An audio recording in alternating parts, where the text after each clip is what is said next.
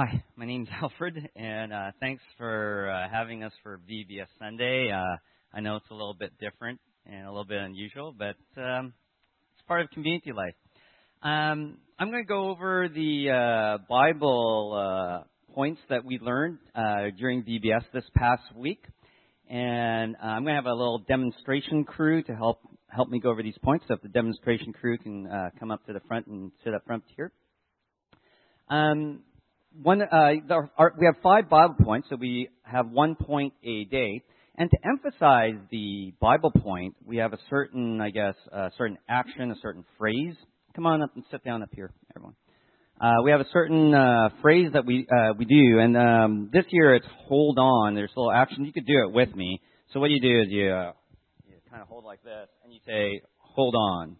So let's practice together. When I say a Bible point, you say, hold on. All right. So that was just a practice round because I could tell you're not really good at it. All right. Ready? 1, 2, 3. Hold on. Oh, you're just fabulous. You're just fabulous. All right. So welcome, crew. The first thing I want you to do is throw away your garbage over here. So make sure the organics end up in the organics and the plastics. Don't throw the plastics in the organics. Okay. That's really important to recycle properly. We really focused on recycling a lot this year. All right. Today it's day 1. I want to tell you about Elijah. And Elijah was living in a time where God had a certain prophecy. This is what God said.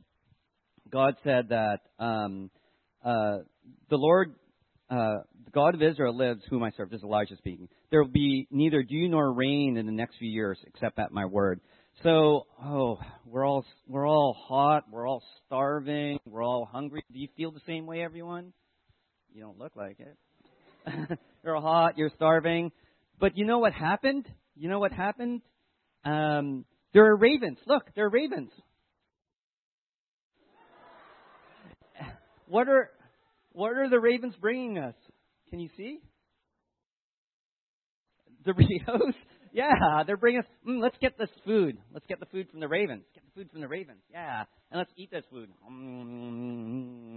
Are you thirsty? Oh, wait, look, there's a brook over there. Everyone come over this brook and have a drink from the brook. Does that feel good? You know what? You know what I want to let you know? God has the power to provide. Hold on. And so, on day 1, we learned about Elijah and the ravens and how God provides. One of the things that struck me about this particular day is that we also have a key verse, kind of like a memory verse, and it's from 2 Corinthians, and it says, "And God will generously provide all you need." And I like the entire idea of God providing what we need as opposed to what we want. Lately, I've been reading books about minimizing things that we have, and I've been this mentality of just getting rid of stuff. God is a great provider, but sometimes, as David Platt says, I'll never stand in heaven and say, I wish I kept more for myself. And sometimes we have this hoarding mentality where we want to just keep stuff all the time, and it's there's that book on my shelf that I haven't touched in 3 years, or do I really need to go to the new outlet mall by the airport and do I really need that extra shirt or T-shirt? How many T-shirts does one human being possibly can wear? I have 10 VBS shirts.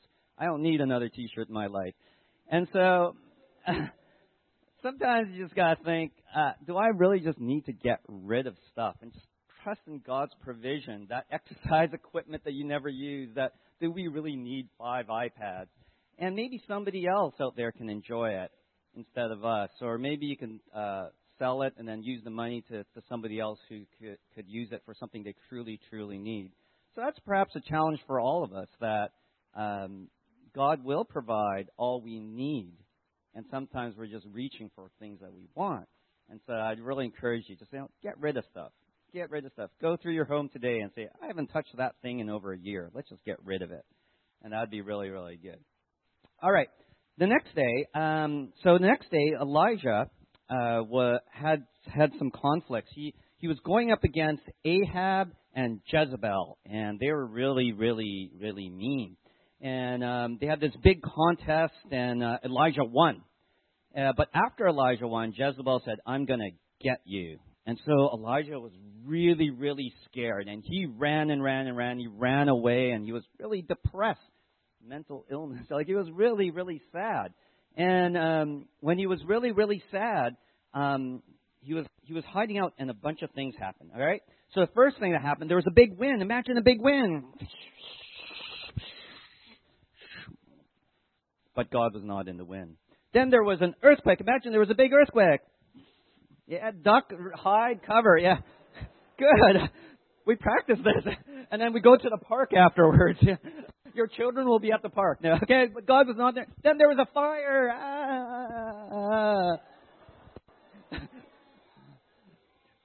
Pull the fire. But God was not in the fire. But you know where God was? God was in a whisper. God came and spoke to Elijah in a whisper. And God talked to Elijah, and you can read the Bible passage, but God spoke. But the Bible point here is that God has the power to comfort. Hold on. And I was thinking about this idea of wind and fire and earthquakes and how God comforts. And VBS is a great example where it feels like there are a lot of shiny bells and whistles sometimes, and there are lots of loud noises and people talking, and sometimes churches are like that too, when we go into the basement and there are people all over the place and there are circles and so on. But sometimes I find that God speaks in those whispers. When you're just like, how many times have you like been walking to Moberly and you have a conversation that's just filled with God, or just those quiet moments when you're just kind of sitting, watching all the action, and then God speaks to you in those moments. And sometimes I think that's what we need to do. Look for these moments where God can provide comfort amid all the clatter and amid all the din. That God can provide that comfort for us.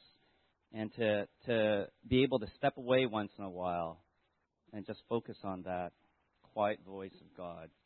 To be able to say, you know what, it's time to shut off the television. It's time to get some babysitters for the kids, and just be by myself for a bit and have that time for thoughts. Reflection and the power of that reflection is so important in our lives. All right, day 3. So now we're with a different person. It's not Elijah, it's Elisha. Can you say Elisha? Very good. Shah, different person now. So Elisha, there was a person, a very important general, and his name was Naaman. And Naaman had leprosy, which is a big skin disease. Can you imagine a big skin disease around you? Okay? And then Naaman was told he had to go see Elisha to get a cure. So Naaman went there, and Naaman said, I'm here, but Elisha wouldn't even see him, so he was mad. Stand up. And he was like, can you be angry? Can you get angry? I'm angry. Give me your best angry look. All of you are so cheerful, you just can't be angry. Okay, give me your best angry look. All right, so Naaman was told, you have to go wash in the Jordan River 7 times. So that made him even more angry. Can you get angry? Okay. And that made him really angry because it was like, being told, go wash in the puddle. And we're like, whoa, there's the Fraser River there. Why do I have to go wash in that puddle? That doesn't make any sense to me. So he was really angry, but he did it. So all of you, go wash and dip yourself 7 times in the Jordan River over there. All right, have you finished dipping yourself 7 times? And come over and now look at your skin. Look what happened. It's gone. Wow, praise God. All right, have a seat. Because on day 3, we learned that God has the power to heal. Hold on. This was really, really a difficult, from my perspective, a very difficult Bible point. God has the power to heal. Because we all know people, and perhaps you yourself gone through this, who've gotten sick. And made me think about, how does God heal? Who does God heal? When I think about the Bible passage, Naaman wasn't the only one with leprosy. I'm sure there are many, many people in his time who had leprosy that never got healed by God. And this healing, and there's also emotional healing, right? People who are damaged all their lives. It's hard. I don't have a straightforward answer. I know that Naaman later on took a bunch of soil, brought it back to his land, and said, "I was going to build an altar for God back his land." So maybe there was like a reason that Naaman got healed, and he was building an altar in his land and then he brought essentially God to his land over false gods. But what about us today? A lot of trust is just knowing that God has the power to heal. Giving that trust to God. And holding on. That's so apt of holding on to that promise. That I don't know how God heals, I don't know who God heals, but holding on to that promise that God has the power gives us that hope. And that's so important. Okay, Day 4. So we're going to talk about Jesus now. Jesus, all right? And Jesus had a disciple, and that disciple's name was Peter. Okay, so Peter said something very daring to Jesus. Do you know what Peter said? All right, Peter said, "God, I'm never going to leave you. I'll never deny you." Can you stand up and say that with a big promise? God, I'll never leave you. I'll never deny you. Wow, you look the same as you do when you're angry. Okay, that's okay. We're not going to be actors in a movie anytime soon. No Inside Out for you. But you know what happened afterwards? Peter denied Jesus. He denied Jesus 3 times. So, what would you say to Peter afterwards?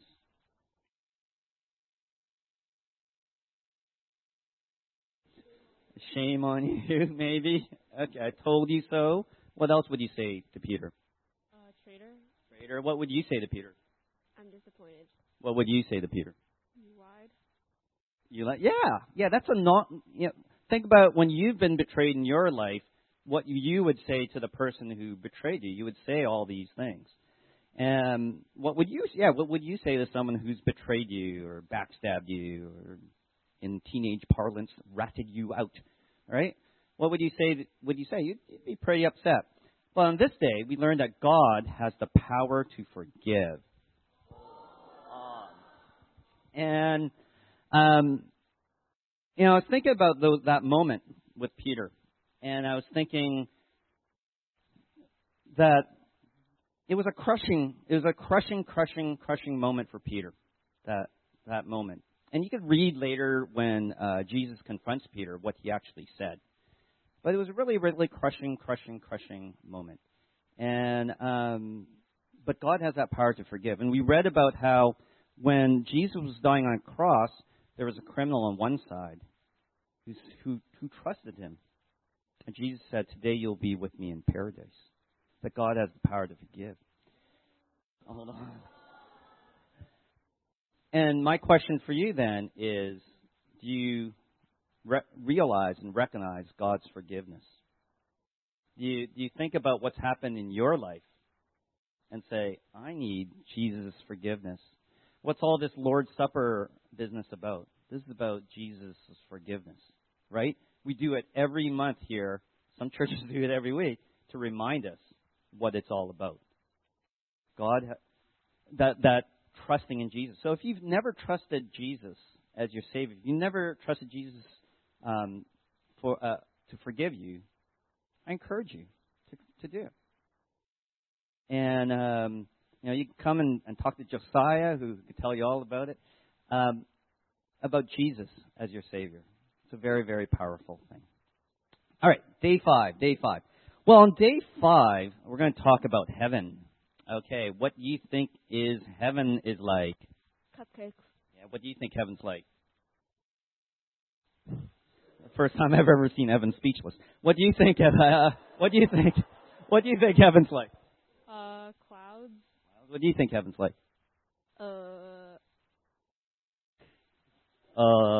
What do you think heaven's like? Happy. Happy. All right. Everyone, lie down and snuggle up and get really, really comfortable. Everyone, lie down, snuggle up. Yeah, just like close your eyes. Some of you might do this during sermon time anyway. Okay, do you feel comfortable? Yeah? Does that? Good, yeah. All right. So, if heaven's going to be better than this. Heaven's going to be better than this. And you have to realize that God has the power to love us forever. That's and that's our next Bible point. I was thinking about this situation because we were looking at John chapter 14. And at that moment, the disciples, they thought that Jesus was there to overthrow the Roman government. They thought, okay, this is it. We're going to overthrow the Roman. He's going to lead us to overthrowing the Roman government. He's going to defeat evil. We're going to finally get rid of all this oppression. That's what we're actually going to do. But what happened instead was Jesus started talking about, I'm going to leave you. And they were panicked. They're like, wait a minute, weren't you the one who was supposed to be the Savior in terms of leading us over the Roman government? Weren't you the one who was supposed to overthrow us? And he said, I'm going to be leaving you soon. It was really, really hard for the disciples to take. But he said this encouragement. He said, in my Father's house, there are many rooms. And this hope that you have in heaven, that whatever evil, whatever waves are coming over you, that there's a greater hope for you. That you might think that Jesus is going you might think life is going one way, and then Jesus says something else, and you're totally unsure. And that's the beautiful thing of this hope that we have, this encouragement that we have. I'm thinking about the Praise 106.5 jingle. Hope, despair? No, we have hope. God has the power to love us forever. Hold on. Hold on to that promise, because that's what hope is all about. I was thinking about VBS and about the week. And a lot of images come to my mind. What images come to my mind that have been burned onto my mind about the VBS week? I think about the elderly Indo-Canadian ladies who were just sitting out here in the parking lot on Friday, and our red-shirted volunteers, going over and saying hello to them. I think about passing poles, a long line of people taking down these tent poles, passing them across 2 backyards and storing them. Here I am, Ron Huey, who I don't talk to very often. Suddenly, I'm passing a pole over a fence to him. It's just very mind-blowingly weird. I think about people like Michaela A. or Tana, these like grade 9 kids holding little kids in their hands with motherly love and determination, like, you come with me. It's kind of neat. I think about people like Charlotte, who her hey and her jumping and twirling and clapping and the energy that's just washing over us, or Jeremy and Silas up here and putting on some great acting shows. I think about the kids who go to Catholic school telling me about Mass and about some, my priest is so boring, that kind of stuff. I think about Caleb, who just diligently cleans up after us without complaints.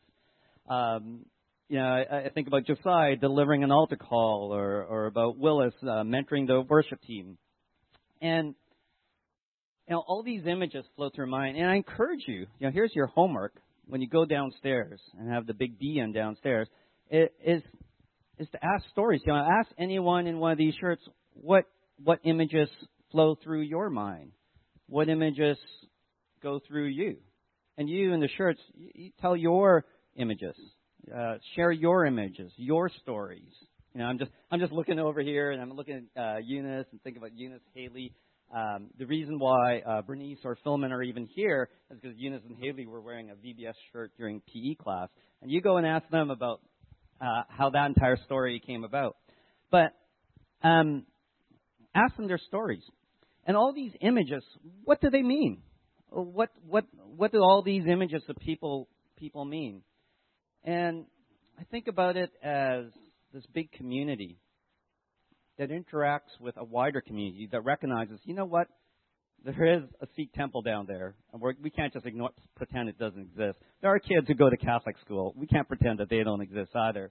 And interacting with, but at the same time, a community that's welcoming, that's saying, hey, it's okay, let's talk. Let's interact with each other. It's a community that centers itself around God, that talks about provision and comfort and healing and forgiving and loving us together. A community that's welcoming kids to Sunday service. And you know what? It's okay if we make a little noise. That's all right. A community that prays together and talks together and passes polls to one another. And somewhere among all this, I realized I was at church. And that entire week was really just church. And it's a beautiful community. It's chaotic. It's messy. All sorts of things happen. Water balloons get thrown. People get angry. But it's community. It's a Christian community, and it's us. And I invite you to be part of that community, to be involved in some way, and you'll never know who you meet. You know, there are times for solemnness with communities like this, and there are times for celebration and singing and dancing, just like David danced in front of God when he came in. And so today, I'm going to encourage us to go to the celebration part. Worship team, come on up here. Let's celebrate. We're going to sing, There Is No One Like Our God. And when you have these week-long VBS-type experiences, you just want to say, you know what, there is no one like you, because it was quite the experience.